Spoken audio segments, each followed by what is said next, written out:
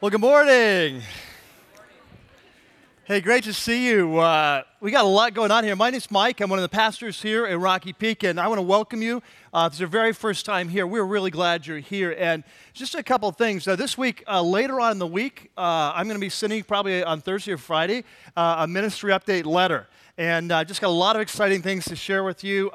If you're brand new, one of the things I'll talk about in that letter is life groups, how they work, the commitments involved, how to pick a group and stuff like that. So you'll want to be sure to get that.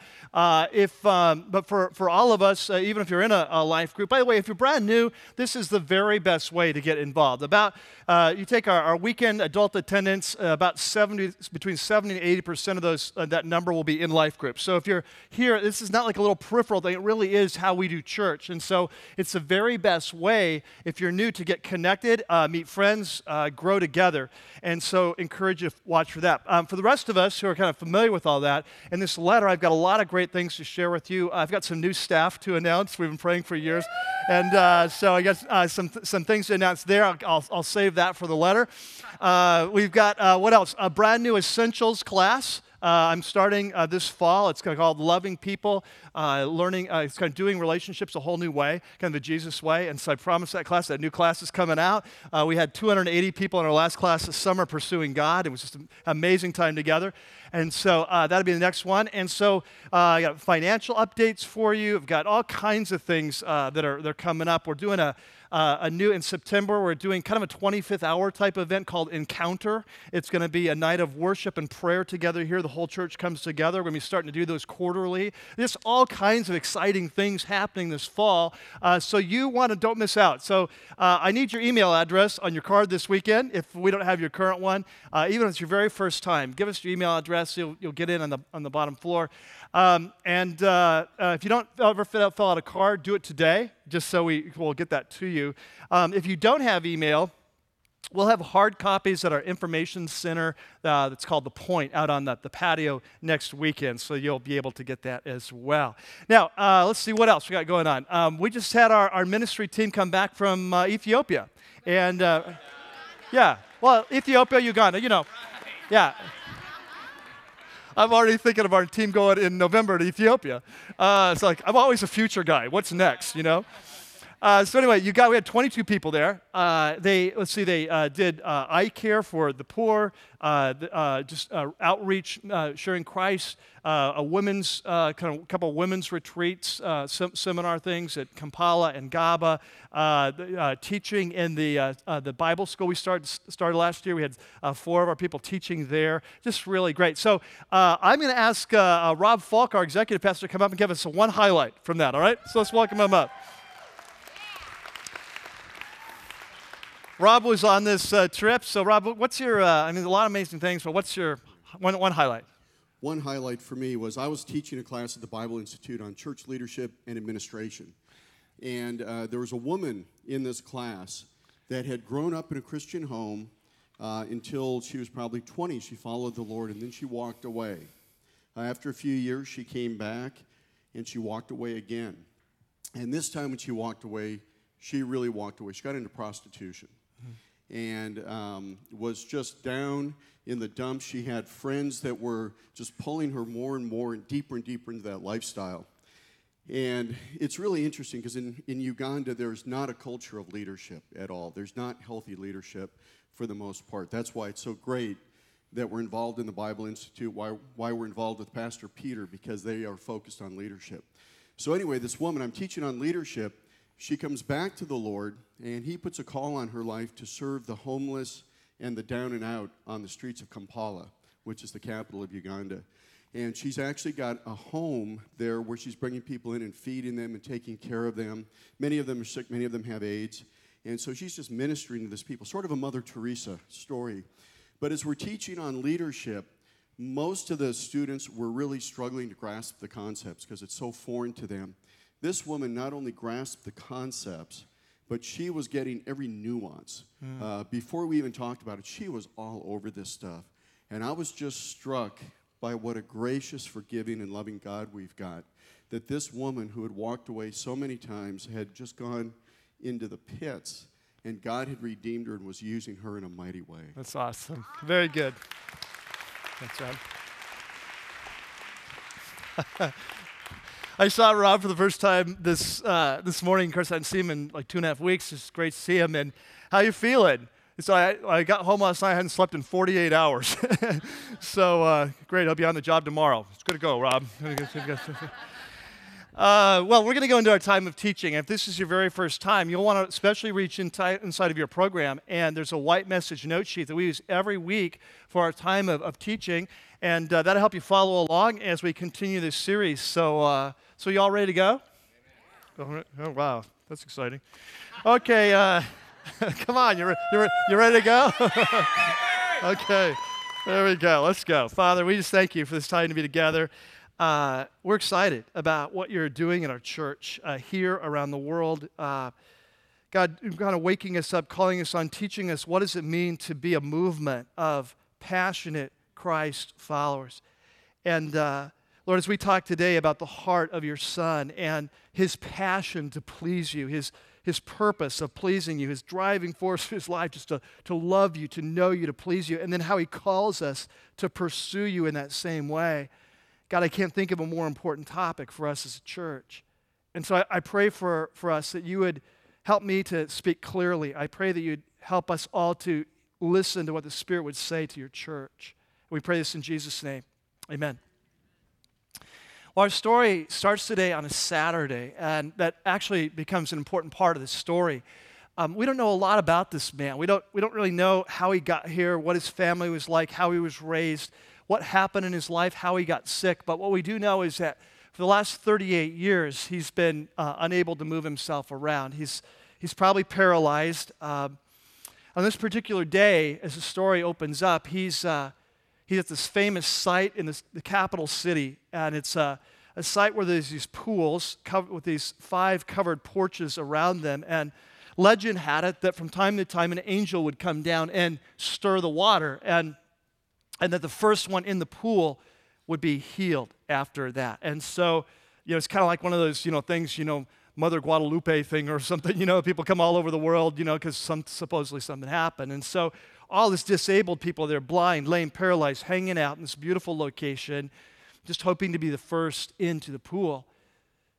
And so that day, we're not sure how he got there, whether someone carried him there, whether he somehow could make it there by himself, we're not sure.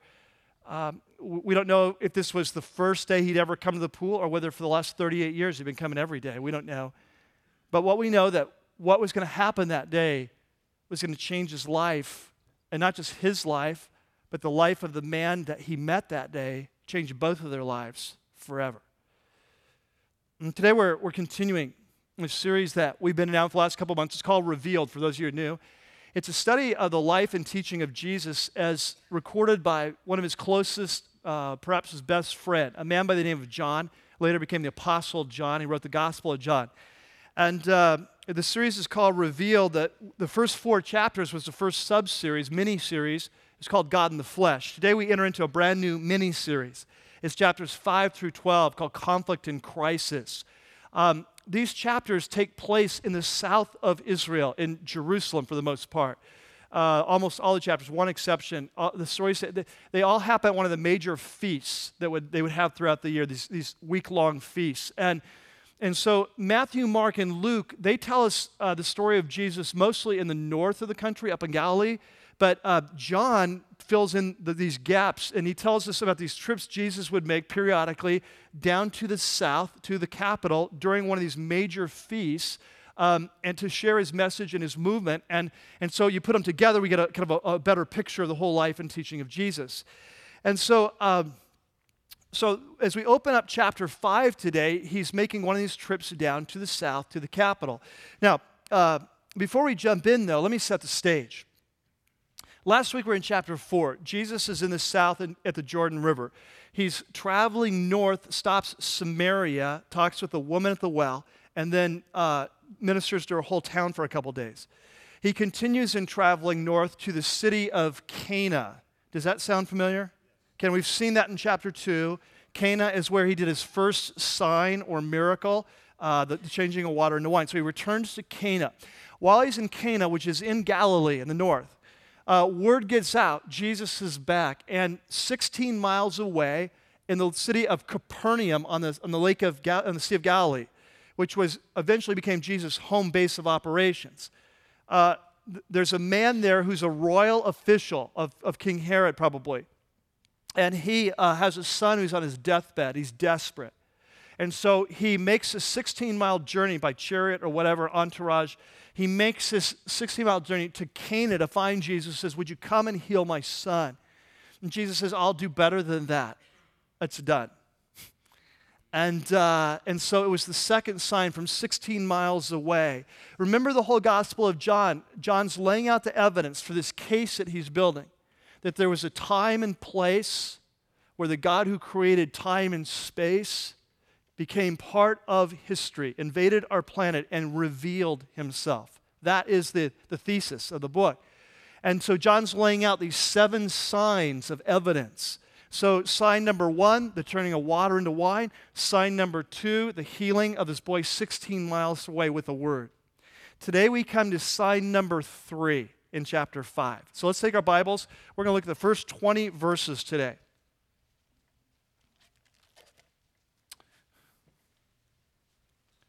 Chapter 5, verse 1. So sometime later, now we don't know how much later, but sometime later, Jesus went up to Jerusalem. They always say they go up to Jerusalem because it's elevation, 3,000 feet, something like that. And so even though you're traveling south, they say they go up to Jerusalem. So they go up to Jerusalem for a feast of the Jews. We don't know which one, but they have these big annual feasts, multiple ones throughout the year. And now there was in Jerusalem, near the sheep gate, there's a pool. Now, ancient cities would have big walls around them, if they're a good-sized city, for protection, multiple gates coming in. One of the gates coming into the city of Jerusalem was called the sheep gate because it's the gate that the sheep like to use. Yeah, right. It's a little slow there, but you got it. All right. It worked really well in the other 2 services. Yeah, I'm not sure. Usually you're the best service for humor. Usually because you're the most awake. Saturday, they're the renegades. It's like we're not traditional people. We come on Saturday. And then Sunday at 9, we want to get this out of the way people. And we're the type A's. We're up, but we're not awake, but we're here. And then there's the 11 o'clock. Hey, this is Sunday. Let's sleep in, people. And we're happy. We've had our Starbucks. We are just feeling good. And so, yeah, we'll laugh with you, whatever. But you're a little slow there. Okay, so they go through the sheep gate, and there's this pool there, which in Aramaic, Aramaic is the native language of Palestine at this time, is called Bethesda, which is surrounded by 5 covered colonnades. Now, here's the interesting thing. We actually believe that we found this pool. If you go to Israel today, which maybe we'll do that someday, but if you go to Israel today, you go to a place called St. Anne's Church. There is a couple pools there. Archaeologists believe that these are the pools of Bethesda, or at least many archaeologists do. And what they've discovered, there's actually 2 pools there, and they're surrounded by these 4 covered colonnades. Now, a colonnade is a picture of Roman architecture, the huge pillars, and then on top of these huge pillars would be like a flat stone roof, and so it's like a large patio. So picture you got the 2 pools in the middle, you've got 4 large colonnades, patios around them, and then one between the pools for a 5th one. And so it created a really cool vibe, kind of a destination place type thing, where people would come. They didn't have Starbucks, so they needed places like this. So they would come and hang out at this covered colonnades. Now, he tells us in verse 3 that here a great number of disabled people used to lie, like the blind and the lame and the paralyzed. And you say, well, why did they come there? Well, it's a good question. And the reason is, as we find out as we go along, is that there was a local legend that at times when the waters would bubble, which is probably from a natural spring, that the locals believed that was actually an angel stirring the water, and that first one in after the angel got healed. And so it's all these disabled people are there just hoping that they could be kind of raced to be the first. And so that's why they're there. Now, interesting thing here. We need to do a little sidebar here. Can we do a sidebar for just a second? Okay, we just need to do a sidebar. I wish we didn't have to do this because it's going to be a long sermon, but we have to do it. All right, so at the end of verse 3, what comes after verse 3 in most of your Bibles? Not verse 4. Verse 5.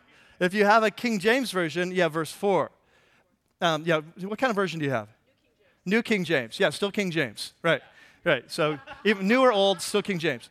So yeah, if you're King James, you get an extra verse for free.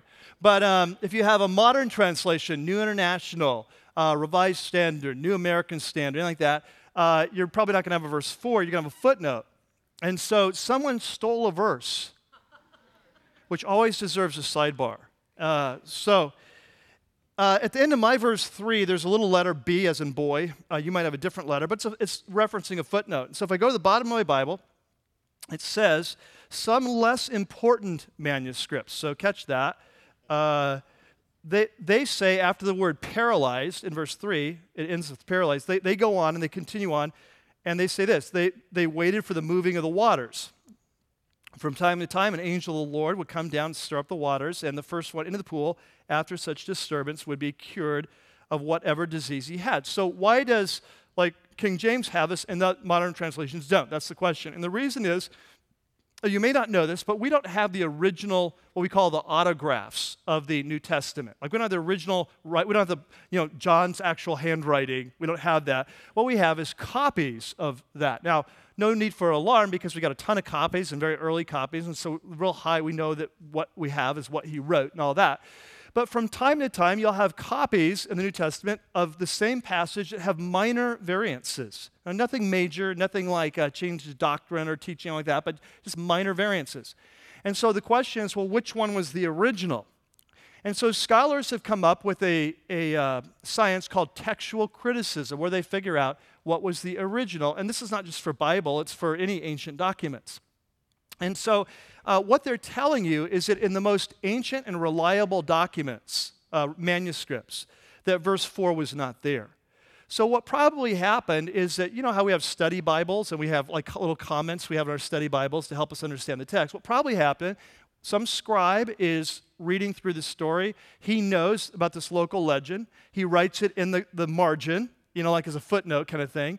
The next scribe that comes along, he doesn't really know if that's part of the original or what, doesn't want to leave it out, so he puts it in the text. And so that's why now, when the King James Bible was written in 1611, they didn't have all the manuscripts we have now. They were going off the best they had at the time. We found some better ones now, and so that's why in the more modern translations, it'll say, hey, this goes in the footnote here, probably wasn't in John's original, all right? But the helpful thing either way is it gives us a little information about why they were there, and which fits with the rest of the passage, as you'll see. So anyway, moving on, end of sidebar. As we're moving on, in verse 5, it says, there was one guy who was there who'd been an invalid for 38 years. The Greek actually says that he was sick or weak. We don't know exactly what was wrong with this man. Later on, we're told that he had no one to put him in the pool when the water moved. So it sounds like perhaps he's paralyzed. That's probably our best guess. We're not sure. But he's been this way for 38 years. Now, think where you were 38 years ago. A lot of people were like, I wasn't anywhere, Mike. But when you're much older like you, I guess you could ask questions like that. But anyway, it's 1971. Where were you in 1971? That's a long time to be sick. And we don't know if this guy's come in every day to this pool for 38 years or whatever, but this is the hard life he has. And on top of that, his only hope is to be the first in the pool, and he's paralyzed. It's like, talk about up a creek without a paddle. It's like, this guy's in a hard spot. Now, this place is full of disabled people, blind, paralyzed, and Jesus is going to walk through and walk by every one of those people and not heal any of them and just go to this one guy. Interesting.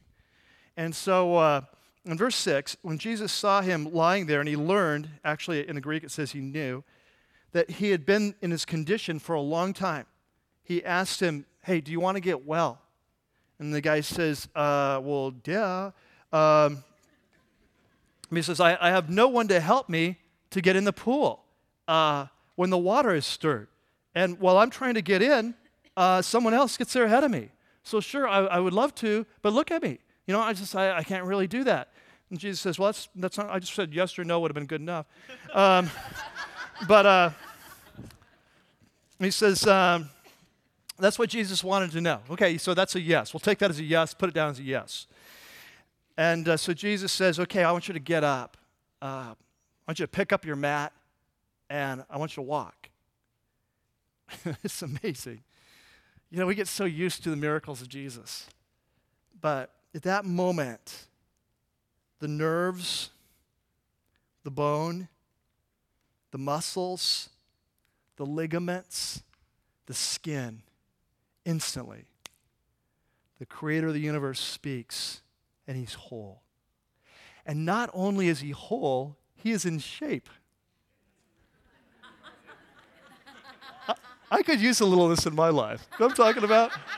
Just be healed. Whoa! You know, I mean, think about this. When you're sick for a couple of weeks, if you're laying in bed, you lose muscle tone fast.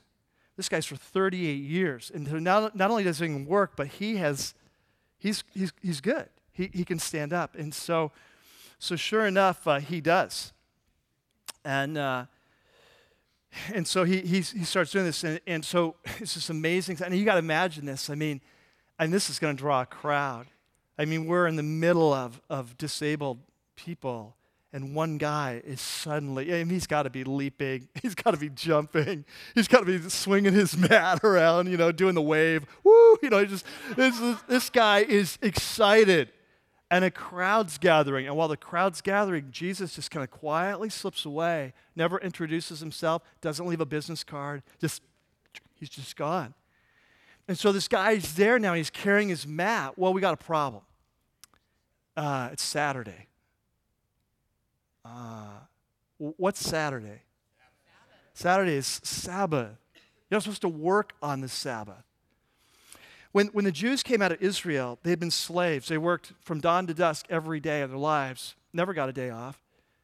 And when God took over the nation, he said, okay, you serve me now, and you get a holiday every week. Every week you get a holiday. Every week you get a day off to refresh, to renew, to relax. And they're like, wow, you know, how cool is that after living a life of slavery? There's this incredible gift of God that God gave the nation of Israel, this day off every week. Can't work. You just got to relax. Just got to enjoy life. It's a gift. I'm going to make it a rule because I know you're type A's. You'd work through it, you know? And so he gives them this incredible gift. And by the time of Jesus, they'd taken this gift and they'd ruined the gift. The religious leaders had turned it into this oppressive, legalistic law. They'd come up, this is a true story, they'd come up with 39 categories of work just to make sure that no one violated it. And each of the 39 categories had a long list of rules, of illustrations, what you couldn't do. Category 39 was no bearing of burdens on the Sabbath. And to show you how extreme they were about this, like let's say you were a tailor and you could not carry a needle in your coat on the Sabbath. That was bearing a burden.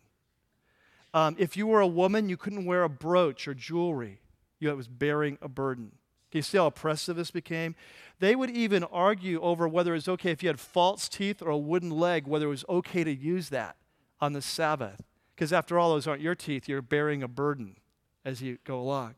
And so they'd taken this incredible gift of God and they'd turned it into this oppressive rule. And so what happens, this guy's totally excited. Jesus told him to pick up his mat and walk. He's like, okay, he's going for it. He's walking through town, and it's like alarm bells are going off in the spiritual leaders. Because, they were like the spiritual police, you know. If you go to Israel today, you get on an elevator on the Sabbath, you can't push the 8th floor and go there. Because on the Sabbath, the elevator stops at every floor automatically, so you don't have to push a button to work on the Sabbath. And so this is the sort of mindset of the culture. And so, this was serious. You have to understand, for the Jews, the Sabbath was one of their principal markers of what marked them off as a nation. We observe the Sabbath, and we observe it like this. So when you see a guy walking through town with a mat, it's like alarm bells are going off. Everything's going on, violation, you know? And the spiritual police are out. And these religious leaders, they come up, and they're like, what are you doing? And so in the middle of verse 10, or verse 9, it says that the day on which this took place was the Sabbath. And so the Jews said to the man who'd been healed, telling the Jewish leaders, it's a Sabbath. Like the law forbids you to carry your mat. Like, what are you doing? And he said, well, the man who made me well, he said, pick up your mat. And I'm thinking, if he can heal me, probably knows what he's talking about, you know. And so they're like, well, who is this fellow? This is so sad. I mean, this is what should have happened at this point. They should have been going like, hey, man, maybe we've messed this up. Maybe we're getting this wrong. If there's this guy from God who can heal people going around telling you to carry your mat, maybe we're misunderstanding. You know, they should be reevaluating. Like, who is this guy? Who can do this? It's amazing. Miracles, a prophet of God. We should go find this guy. We want to learn from God. You know, that's what should be happening. But they're into their rules. And so they just want to know his name. Well, of course, the man, verse 13, who had healed, they had no idea who it was. So Jesus had slipped away in the crowd. And so later, and we don't know how much later, was it a day later? Was it 2 days later, 2 hours later? We don't know, but Jesus goes looking for this guy. So he heals him, sneaks away silently. He doesn't want to create a scene right there, but later he goes to find him because he wants to talk to him about his spiritual life. And he says something really odd that he never says in any other healing in all the Gospels. He says to him, verse 14, he finds him at the temple, and he says to him, see you're well again. Stop sinning, or something worse may happen to you. Whoa, pretty heavy. Okay. It's really interesting because Jesus never says something like this. And in the Bible, you don't have this teaching that tragedy, sickness is tied to personal sin. Like, there's no teaching in the Bible. In fact, it teaches the opposite. It's like, oh, hey, you're blind. You must have done something and took God off. It's like the Bible doesn't teach that. But there are exceptions in the Bible where God will send physical ailments or some kind of judgment as a discipline. There are exceptions. So it appears that what's going on is that in this man's case, the reason he was sick was because of some sort of sin. That's what it looks like is going on, which may explain why Jesus walked through that whole crowd of that thing and looked for this guy. There was something going on deeper than just picking a guy at random. And so anyway, in verse 15, it says, so at this point, now the guy knows who Jesus is. He didn't know before. So now he's going to go tell the leaders. Not so bright on his part, really. You know, they're out to kill him. Hey, I know. I found his name. So the man goes and he tells the Jews it was Jesus. And so because Jesus was doing these things on the Sabbath, catch this, not just healing people, but encouraging people to break the law, like pick up your mat. So he's not just healing himself, he's encouraging others to break their laws, their man-made rules. And so the Jews persecuted him. And so Jesus at this point, he could just back it off now, right? He could just kind of withdraw from this, but Jesus is going to take it to the next level. I'm telling you, I love this guy. One of the things I absolutely love about Jesus is his courage. He does not back down for anyone, anytime, any place. I mean, he is going to say what he needs to say. You understand this. As Christ's followers, one of the most important character qualities in our life is courage. And we're going to talk about that in about 3 or 4 weeks. We're going to come back to this and get to chapter 7. But for right now, Jesus could just take some water, put it on the fire, kind of settle things down. Oh, no, he takes gasoline. And he says, oh, that irritates you? Let me really irritate you. Let me tell you why I healed on the Sabbath. And he says, so verse 17 says, my Father, God, my Father, he's always at work to this very day. I mean, he's like runs the universe, doesn't take Sabbaths off.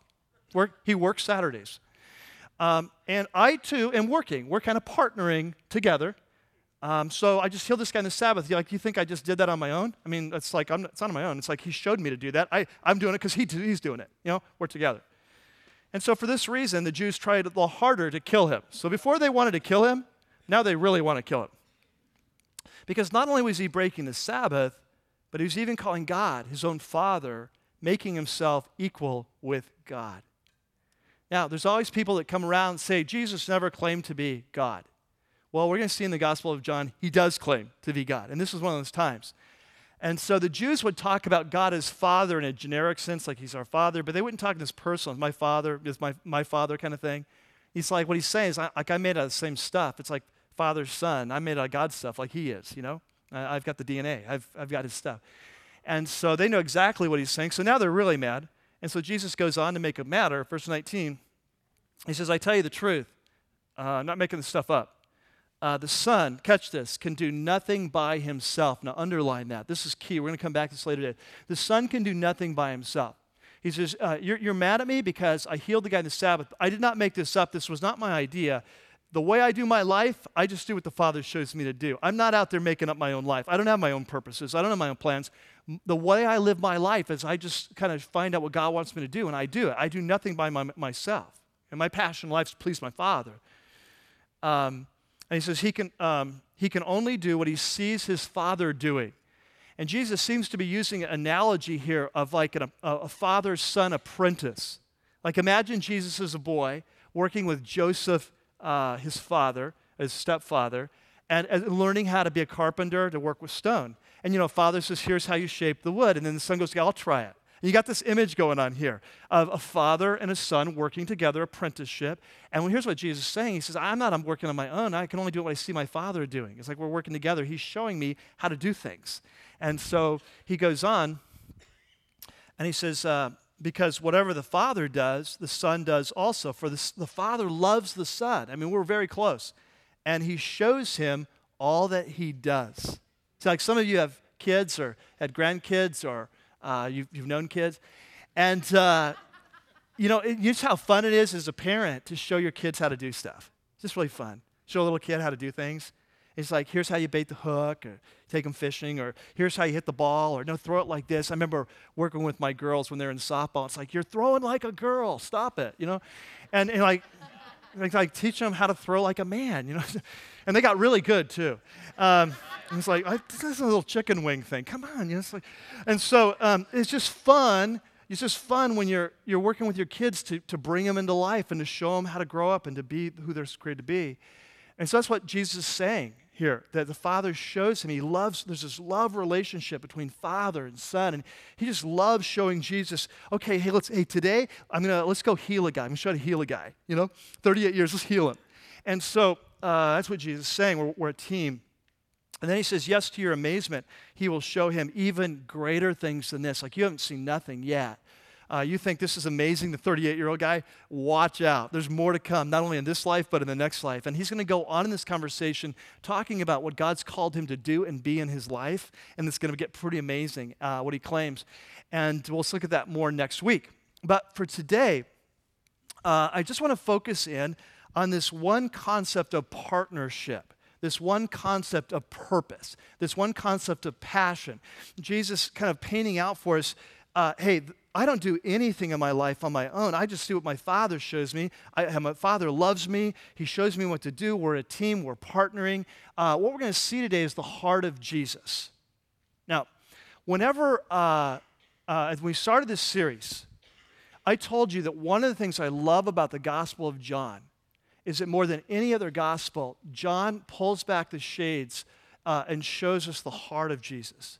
And this is always fascinating to me. Like I am passionate. Like I want to know Jesus. I want to know how he thinks, how he feels, how he responds, because I want to be just like him, right? And so in my life, anytime I can get an insight into how's Jesus processing life, what drives him, what motivates him, that's like I'm drawn to that stuff. And the Gospel of John does that more than any other gospel. It shows you the heart of Jesus. And today in this passage, he gives us a window into the soul of Jesus, what drives him. And so today we want to talk about purpose. And of course, the whole thing is that as Jesus is, so we are called to be. Right? That we often say this here, the whole reason of following Jesus is to become like Jesus. The student becomes like the teacher. That's the whole purpose. Like we don't follow Jesus just so we're forgiven and we can go to heaven. That's part of the package. We follow Jesus to become like Jesus. That's why we're following him. That's why he died for us, so he can change us, give us a new life. We can become like him. And so today, what we're doing is we're kind of pulling the cover off the watch back, and we're seeing like the mainspring of his life, like what drives him, what motivates him. So there in your note sheet, you have a section called the paradigm of purpose. And Jesus is going to challenge our paradigm. Like, what do you live for? What's your deepest passion? What drives you in your life? Jesus is going to challenge. He's going to say, here's my life. Here's my heart. Here's what drives me. How does that compare to your life? You see, and he's going to model it for us. So here we go. Just kind of one major point we're going to be focusing on today. And this, according to Jesus, it goes like this. Let's fill in the blank there in your note sheet. That our core purpose, according to Jesus, our core purpose in life is to please him. If you boil it all down and you say, what does it mean to be a Christ follower? You boil it all down, you strip it back, you take a look at the heart, and here's what it is. A bottom line is, more than anything else, I want to know, love, and please God. I want to please him and make him happy. This is what drives me. You see, this is at the heart of what it means to be a passionate Christ follower. It's from the inside out. The passion of our life is to know, please, love him. Right? And so Jesus is going to model this for us, what it looks like to have the heart of Jesus. So here's what we're going to do. Real quickly, we're going to run through 5 passages in John where we get to see the heart of Jesus in action. Then we're going to come back and talk about how that heart gets created in our lives. All right? So let's take a look, first of all, back at John chapter 4. This is a passage we looked at last week. I promised you would come back, and so here we go. Chapter 4 and verse 34. You remember this scene? Jesus is talking to the woman at the well. His men get back from town. They've got the food. When he left, he sent them in town to get food. He was starving. He gets back. They say, we got the food. He says, oh, I'm not hungry. And so he begins to explain what he means in verse 34. He says, my food. Now he's using an analogy here, right? Food is that which sustains us. It's what energizes us. It empowers us. He says, my food in life, what energizes me, what empowers me, what gets me up in the morning, which drives me from dusk to dawn, what drives me and motivates me, empowers me and sustains me, my food, that which drives me in my life, is to do the will of him who sent me. This is my passion. This is what feeds me. All day long, I go through my life, Jesus says, and you're saying, God, what do you want me to do here? What do you want me to do here? What do you want me to do here? And it's like my food, as I pursue it, I take in the food, and I eat the will of God all day. And I just take it in, and it empowers me, and I feel his strength, and I feel his energy, and I feel his passion coming into me as I devour the will of God for my life. You see? Okay, let's go to chapter 5. Chapter 5 and verse 19, this is the verse we've looked at today. I tell you the truth, the Son can do nothing by himself. I don't have a plan for my life. I don't have a purpose for my life. I don't have dreams for my life. My purpose for my life, my dreams, is what my Father dreams for me. Like, I'm not out there making up my life as I go. I'm not like, I have this plan for my life. God, will you bless it? It's like I'm all about finding God's plan for my life and embracing it. That's what I'm about. Okay? Go to chapter 6 and verse 38. This is during his Bread of Life sermon that we'll get to in a couple weeks. Fed 5,000, 10,000, 15, whatever, with women and children the day before. Next day, the crowds are following because they want more free food. And so, in verse 38, he says, I have come down from heaven. That's why I'm here. I've come down from heaven not to do my will, but to do the will of him who sent me. See? It's like, I don't have an agenda. My passion in life is to find out what my Father... Are you with me in this? Are you getting this? Yeah. Are you getting? Can you get how different this is from the way we often do life? Like, I've got an agenda for my life. God, will you bless my life? And Jesus is like, no, his passion, his joy is to find out his Father's plan. And he's just like, he's all over it. And it just feeds him. Okay? This is where we're going as Christ's followers. This is where he's taking us. Let's look at another one, chapter 8 and verse 29. Well, let's look at verse 28 too.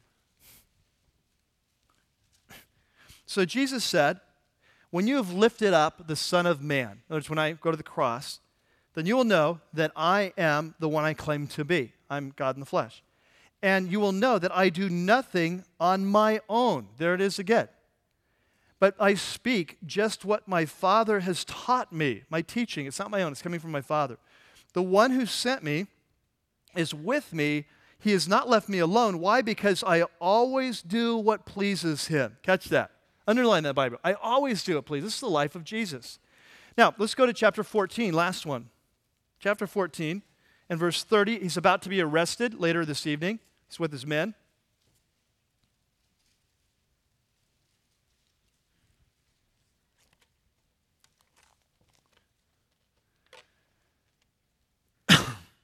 And verse 30.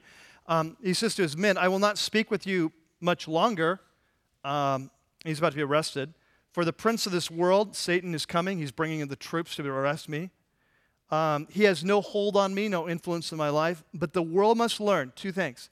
The world is the reason I'm going to the cross. The world has to learn this, that I love the Father and that I do exactly what my Father has commanded me. Now, are you with me on this? Are you following where I'm going with this so far? What I want you to see is the heart of Jesus. What I want you to see, this is who we're called to be. We're to be like him. That the deepest driving passion of our life, more important than anything else, more important than any person, anything, any goal, any dream, that the passion of our life that drives us is to please our Father. That our love for him, we just want to please him. Are you with me? We clear there? Okay, now once we get that, we can go on to the next step. Here's the next step. Have you noticed this does not come naturally to us? Anyone can relate with me on this? Not natural? Yes. And so how does that happen? Well, because naturally, we're born into this world. Our number one passion is to please ourselves. That's what we do in our life. And this is why we argue and wrestle with God even after we become Christ followers, because we want to do our own will. We want to please ourselves. So this is how we're hardwired. So how does we become like Jesus to where this driving passion becomes legitimately, genuinely different? How does that happen? I'll tell you how. Jesus says it requires a death. He says the only way for you to become like me is via death. There has to be a death to yourself in order you can rise to a whole new life, this life I came to give you. That there is no life without death. The only way to become like Jesus is to go with him to the cross. And so this is what he says. There in your note sheet, Matthew 16, he spells this out. Jesus said to his disciples, to his followers, if anyone, now catch that, circle that, anyone, so if you're here, it applies to you. If anyone wants to come after me, in other words, be my follower, then he must, notice that, no negotiating, he must do what? Deny himself. Let's say it again. He must deny himself. Now, catch what he says. He does not say deny certain things. He says deny himself. It sounds like a whole new paradigm to me. Oh, no. I live to please myself. That's how I get joy in life. Jesus says, no. You want life? You have to deny yourself. Now, we read that, and we read like deny certain things. Oh, you mean like you want me to surrender part of my finances to you? Oh, what you mean is you want me to stop dating this person who's a non-believer. Oh, what you mean is I'm doing pornography, and you want me to stop doing that. Oh, what this means is I'm putting my job ahead of my family. You want me to, and so we read, if he must deny certain things about himself. That's how we read this. If anyone's following me, he must deny himself certain things. That's not what he said. No, he says it's much deeper than that. You have to deny yourself. You have to give up the right to yourself. You give up living for yourself. You die to that whole way of life that says, what do I want? And you embrace a new way of life that says, God, what do you want? At a core level. And look what Jesus says. He would come after you, he must deny himself, take up his cross, remember, which is an instrument of death, and follow me. And catch this, for whoever wants to save his life, you want to hold on to control of your life, your dreams, your purpose, your choices. You want to hold on to your life, he says, what will happen? You'll lose it. In other words, we're all looking for the secret to life. Jesus says the secret of life is not living for yourself. He said, you'll lose it. You hold on to your dreams and visions, you'll lose it. You might even attain your dreams, but it won't give you life. He says, but whoever loses his life for me, in other words, because I ask him to, he will find it. So the Gospel of John says, I've come to give you life, but that life always comes via a process of death. Oswald Chambers, you probably read him before or heard of him, famous Christian writer. He puts it this way, there on your note sheet. It's a little bit old school language, but follow along, it's really worth it. No one is ever united with Jesus Christ, someone comes into this close relationship with him, until he's willing to relinquish not sin only. That's what we think he wants, just certain sins. But to relinquish his whole way of looking at things. Hey, this paradigm of this right to myself. The Spirit of God will show us further what further there is to relinquish. There will have to be the relinquishing of my claim to my right to myself in every phase of my life. Now, am I willing to relinquish my hold on all I possess? My kids, my family, my dreams, my finances, my pleasures, my purposes, my dreams, my priorities. Am I willing to relinquish my hold on all I possess and my hold on my affections, the things I love most in life, and on everything to be identified with the death of Jesus Christ? Now catch this. Here's what Jesus says. He's saying it's when we relinquish that control that we rise to a new life. The Apostle Paul puts it like this. There on your note sheet, 2 Corinthians 5. He says, he died for all. Like if I were to ask you, why did Jesus die for you? I think most of us would say, so that I could be forgiven and go to heaven. But look what Paul says. He died for all, that those who live, we come alive with Christ, we should no longer live for themselves, but for him who died for them and was raised. It's a whole new paradigm. And this is what Jesus is saying, is that if you want the most out of life, if you want life the way it's lived, trust me, you have to give up your life. You have to give up control. And not just of certain parts of your life, no, your life, the control center of your life. So, the next question we have to ask then is, well, how does that happen? How do we die to self in order we have this new life? And the answer is that God takes care of this for us. He will engineer circumstances. And I want to talk about two different kinds of circumstances. We're going to talk about big deaths and little deaths, all right? When you talk about dying to self, this is what I found in the life of a Christian. If you want to go on with Jesus, if you don't really want to know him or follow him, this won't happen. But if you do, that over the course of your life, maybe a few times, this doesn't happen very often. It's not like every week or every year or something like that. But over the course of your life, there's a few critical junctures you come to. Major crossroads in your life. And these crossroads, to be a major death, here's what it has to be like. Everything within you, when you come to this crossroads, says, go right. If I go right, I will be happy. Everything within you. Everything within you says, if I go right, I'll be happy. And Jesus is standing there giving directions, and he says, no, you need to go left. And at those moments in life, and these are big time things. These are big time encounters with Jesus. This is not just a general run-of-the-mill obedience thing. This is like, every few times, every once in a while in a life, it happens.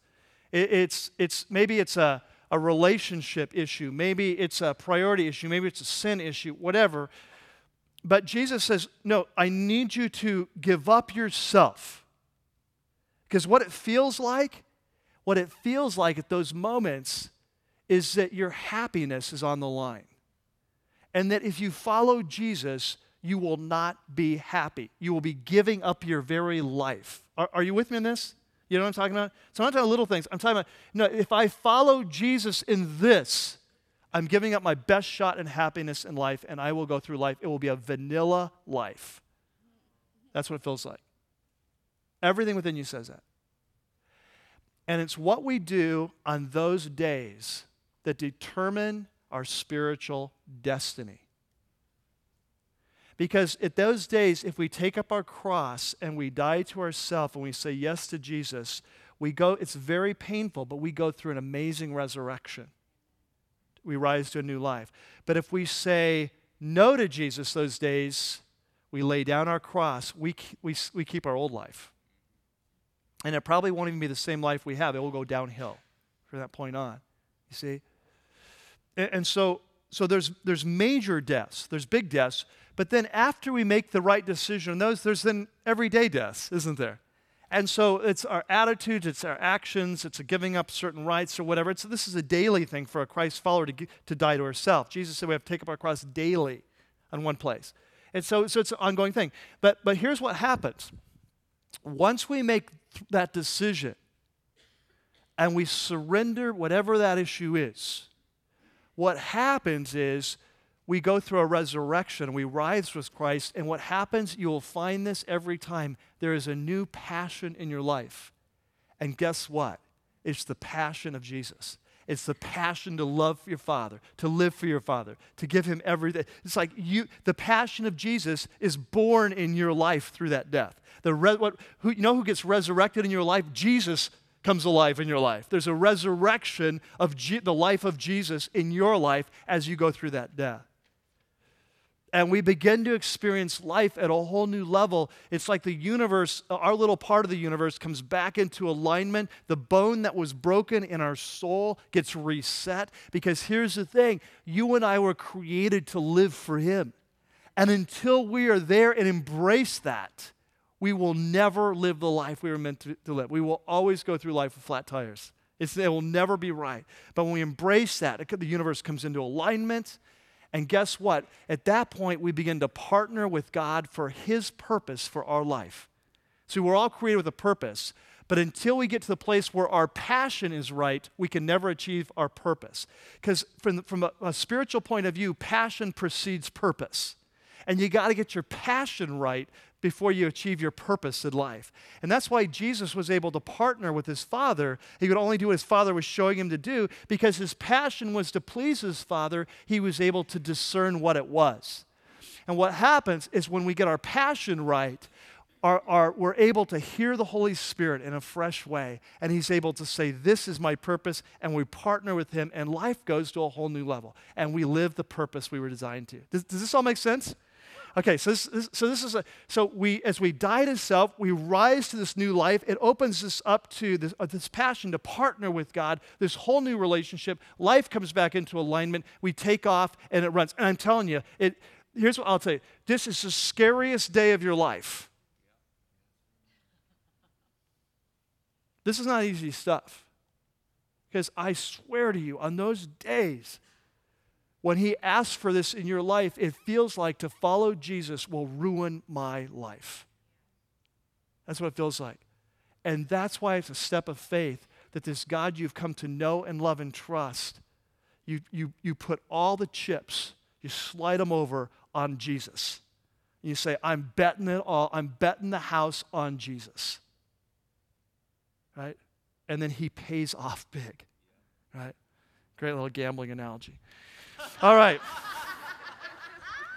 Now, I've got one more question for you, all right? So let's turn the page. As we wrap this up, what's your paradigm? One quick question. Here we go. I've got one question for you today. So we're sitting at Starbucks together. It's you and I, one-on-one. For whatever reason, you're feeling safe. You feel like you can trust me. We can have a heart-to-heart. And so here's my question. If we could sit there one-on-one, I would take a box out of my backpack and I would put it on the table. And I would say, what's in your box? And you'd say, what do you mean? Well, here's the question. The question is, what's your deepest passion?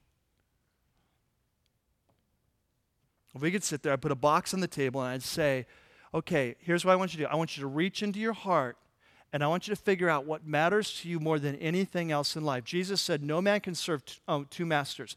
There can only be one controlling passion, one top priority, one primary purpose. It may take you this week to figure this out. You may have to pray about this, what it is for you. It may not be readily obvious. But what drives you more than anything else? Is it fame? Is it power? Is it money? Is it popularity? Is it your kids? Is it a relationship? Is falling in love? Is it someday getting married? Is it getting out of a marriage? What is number one thing in your life? This is your driving passion. It matters more to, I would ask you, reach into your heart, put it in the box. What is your deepest passion? Here's what I find. As Christ's followers, if we walk with Jesus, we go through 3 different stages. Now, some people stop after stage 1 or whatever. But there's 3 different stages if we continue following. Stage 1 is what Jesus does for me. We come to Jesus. We hear the message, He died for our sins so we could be forgiven, have a new life. We say, sign me up. That's the best offer I've ever received. Grace. And so we start following Jesus. It's about what He does for me. And as we follow Jesus a while, He begins to mess with our lives. And He begins to say, can we open the door to this bedroom right here? Like, what's in here? Oh, sorry, that one's locked. It's kind of busy, occupied. No, we need to talk about this room. And so, okay, we open the door, and it's like crud. Bad stuff's in the room. And so He says, we need to clean this thing out. Oh, but it means so much to me. No, we got to clean it out. And we start going through this wrestling match with Jesus. And He starts moving through our life, room by room, and we kind of argue with Him. And sometimes we obey Him. Sometimes we don't. Every time we do obey Him and surrender, our life gets better. And so we're kind of building some trust up along the way. I guess He really does know better. And this is kind of stage 2. We're building trust along the way. That He does love me. He does know better. It's really hard to obey Him, but when I do, life always gets better. I've never been sorry. And then there comes a day that's stage 3. And stage 3, Jesus says, I want the deed to the house. Hey, but we haven't even looked at all the rooms yet. I know, I just want them all. But I wanted to say, no. I just want the whole thing. I want the whole thing. Like from now on, like you've been in the control center of your life. We've always been this negotiating mode. I ask for you to do this and you decide whether you will or not. From this point on, I just want your life, all your life. From this point on, I make the choices. From this point on, you just live for me. From this point on. And it's, that day is so scary. I'm telling you. But can I tell you something? When that day comes and you take the deepest love of your life, whatever it is, the deepest passion, and you put it in the box and you slide it over to Jesus, and you go through that death, it's that day you come alive. It's that day the Spirit of Jesus rises up inside of you, and you have this new passion. It's a passion for life. It's a passion for people. It's a passion for God more than anything else. It's the passion of Jesus that's been given birth in your life through death. And that's the day that Jesus says, this is the life I came to give you. And the whole journey has been to bring you to this point. And now that you're in this point, we can begin to partner in my plan for your life. And I will begin to show you how to do life just like my Father showed me how to do life. And we will partner together, you see? Men and women, this is what Jesus is calling us to as followers, and this is what He's calling us to as a church. You may have not picked this up. I think you've picked this up by now. That Christ has a calling on our church. This church is not called to be a nominal church. This church is not called to be a feel-good church. This church is not called to be a mediocre, lukewarm, moderate church. This church is being called to be a movement of passionate Christ followers. You see? This is what He's calling us to. And you say, well, Mike, where does that passion come from? I'm telling you, you cannot create this passion. This is not something you just whoop it up or make it happen or stand on your head or read your Bible for 8 hours or pray or fast. You cannot create this passion. But I'll tell you something. I'll tell you how this passion comes. This passion comes one way and one way only. It comes as you die to yourself when Jesus asks you, and you rise again. And it is a supernatural passion for Jesus that only He can create.